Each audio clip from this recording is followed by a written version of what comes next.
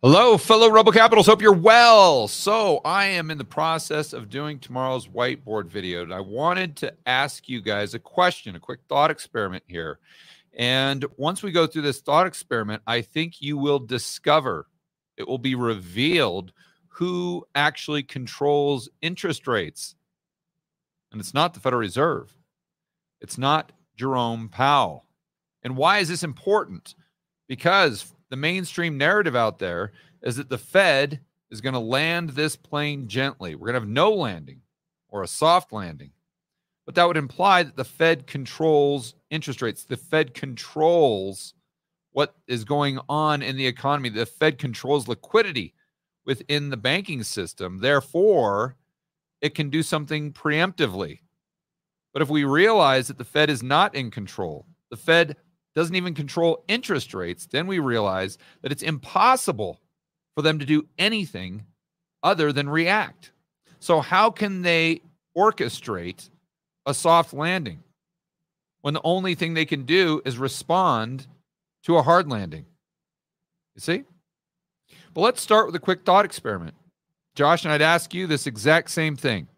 What do you think interest rates would be right now on the 10-year Treasury if the Fed never would have raised rates starting in 2022? So if Fed funds was still at 0%, where do you think the 10-year Treasury would be? And keep in mind, it's trading right around 4.8%. I think probably 4.8%. So you think the 10-year Treasury would be the exact same as it is today, regardless of whether or not the Fed raised rates? I would say right around here. Okay. I think that's fair enough. So, guys, tell me in the chat, what do you think? And Josh, maybe you can pick out a couple people's answers and put them up on the screen as I'm going on with this thought experiment. But I would argue that interest rates might even be higher, because let's think about this. If the Fed would have kept the Fed funds rate, and this assumes they control the front end of the curve, which I don't even know they do, but let's assume that they control the overnight rate for a moment. If they would have left that overnight rate at 0% and the CPI would have got up to, let's say, 9%, 10%, 12%, if not higher, are we honestly going to sit here and say that the 10-year Treasury would still be trading at 80 basis points? Right? That's nonsense. That's crazy. No one would argue that. In fact, let's go to I'm doing a full screen share. So Josh, let me know if you cannot see this chart, because we're kind of doing something a little different here. Can you see this chart, Josh? Yeah. Okay, so that's this is the one that I wanted. Okay, so when the Fed started to raise rates, this is the 10-year Treasury yield. The 10-year they started talking about it right around here. So let's just say when they started raising rates, it was at 1.5%, just ballpark, right? So if the Fed would have left rates at 0 and inflation would have gone up to 9, 10, 11%, headline CPI, do you really think the 10-year would still be trading at 1.5%? Of course not. Of course not. It would definitely be trading higher. Now, do you think it would be trading at 4.5%, 4.6%, where it is today? Or even go back to a year ago when the CPI was 9%. Do you think it would have been trading at 4% or wherever the Fed funds was, or excuse me, wherever the 10-year Treasury is trading right around there as far as a yield? The answer likely, and of course this is counterfactual, so you can't prove it, but I think there's a very good argument that the 10-year Treasury yield would have been much, much closer to that CPI level, right? We would have been a lot closer to having positive real rates, because if the market's looking at Fed funds at 0, like, holy cow, inflation is really going to get out of hand. And therefore, if you believe, like I do, that most of what dictates the long end of the curve as far as yields would be future growth and inflation expectations, then you would argue that future inflation expectations would be higher, and therefore the 10-year would be higher. So if this is true, then what the Fed did by raising rates on the front end of the curve is actually lowered rates at the long end, if you fast forward to today. So if the Fed is trying to increase interest rates to bring down inflation, but the net result is that the 10-year Treasury yield goes lower, how can you sit there and argue that they control interest rates? And I would go so far as to how can you even argue that they matter? Not based on that alone, but when you look at the data in totality. So let's go to the next thought experiment to show you guys what I'm referring to.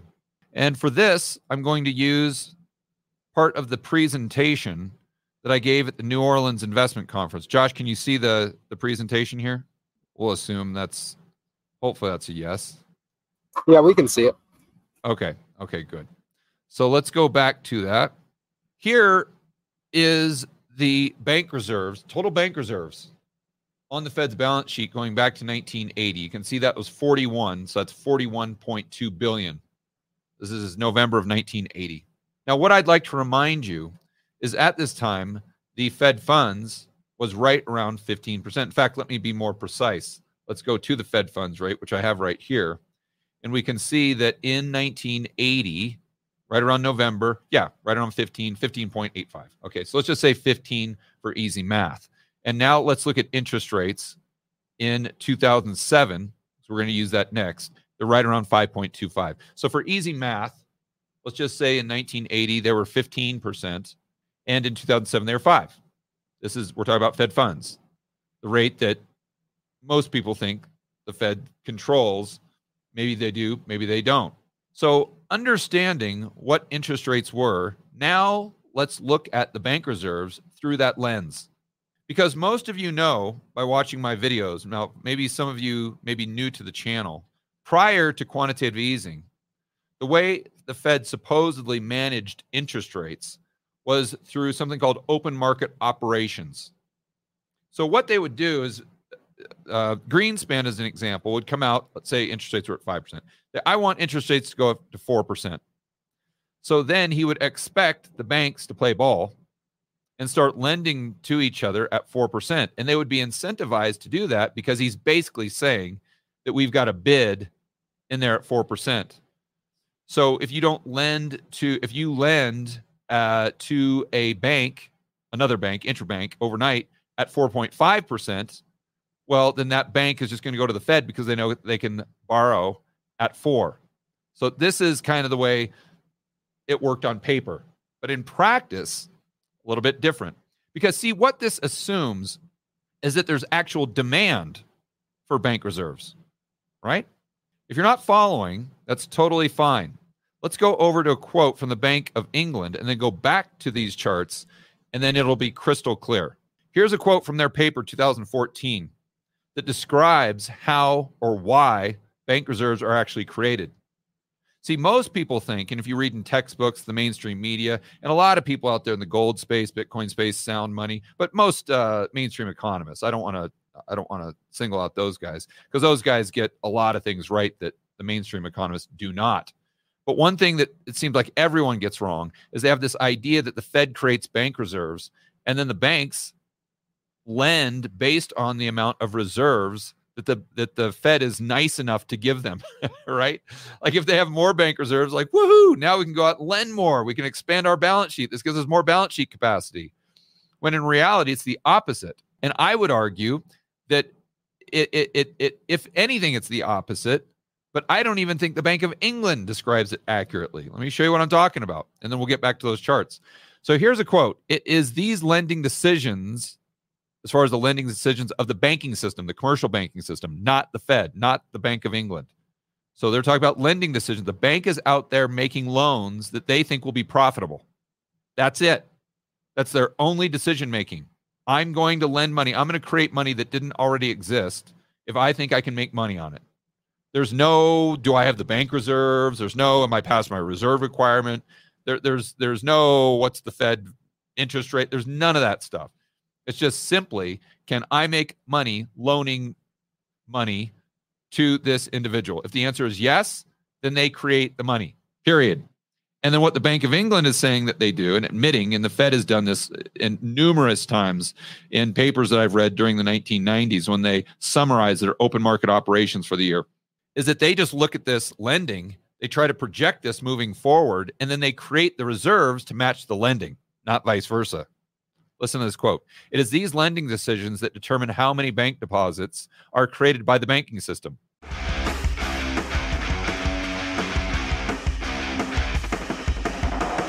Hey guys, I want to remind you to check out Rebel Capitalist Pro. This is the incredible online investment forum that I have with investment experts Lynn Alden and Chris McIntosh. It includes professionals such as Patrick Ceresna from Macro Voices. He specializes in options. Jason Hartman, real estate, and Brent Johnson with macroeconomics. If you want to build wealth and thrive in this world of out-of-control central banks and big governments, Rebel Capitalist Pro is the resource you need. So check it out today at georgegammon.com/pro. That's georgegammon.com/pro. We'll see you inside with the fellow Rebel capitalists that are taking their investing to the next level.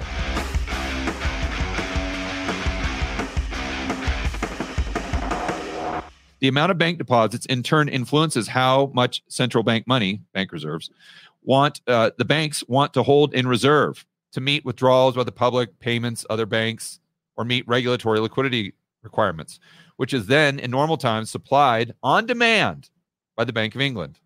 See, so what they're saying is the banks lend, and then the central bank makes reserves based on their lending.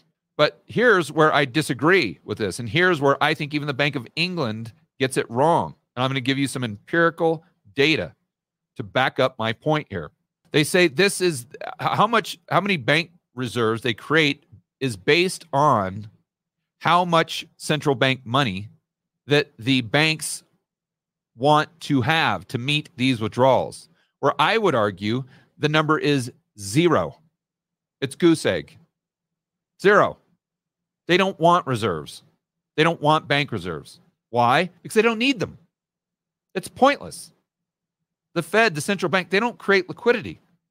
They're not even, I would argue, even prior to especially prior to 2007, that they're not even really part of the monetary system. I think there's a small argument that they controlled the overnight rate by just putting in that bid. But I think there's an argument why they didn't, why they just followed the market. So it wasn't really most people think the way they look at it, the tail's wagging the dog and not the dog wagging the tail. I think is the best way to describe it.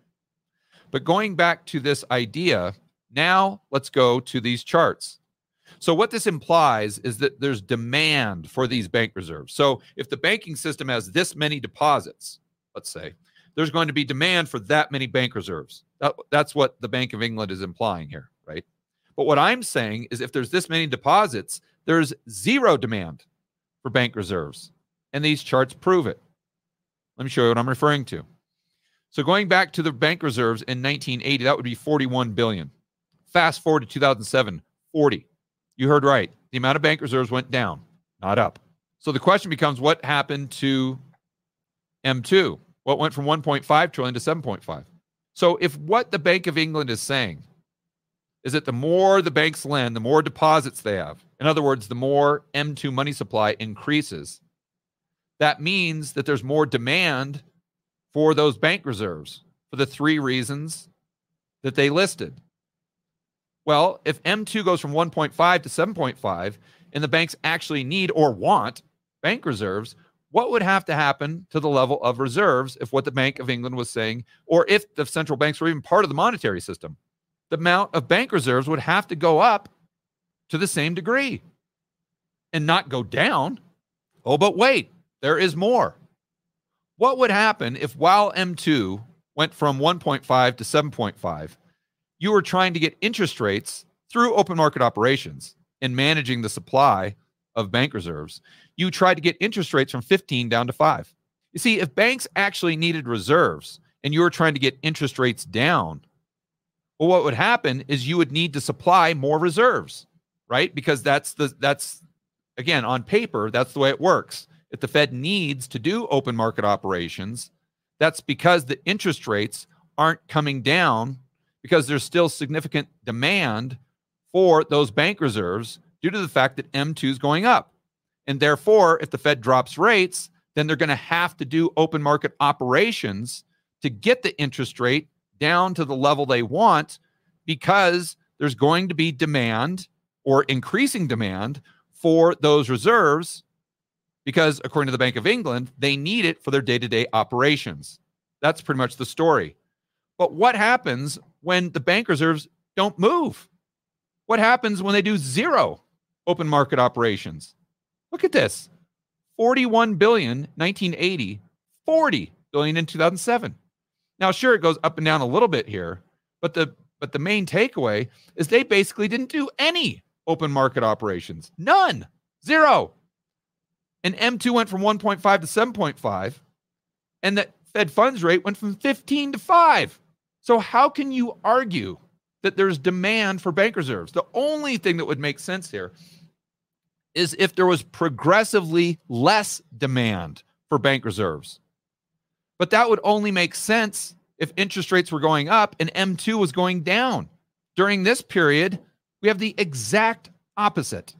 So if any of your friends or family member Freds or anyone out there on CNBC or Bloomberg or Wall Street Journal, whatever it is, if any of them want to argue that the Fed matters, especially prior to 2007, just show them these charts. Say how does the Fed matter? Again, other than the front end of the curve, and I would argue they might not even matter then, the Fed was not even part of the monetary system. And yet people think they control everything.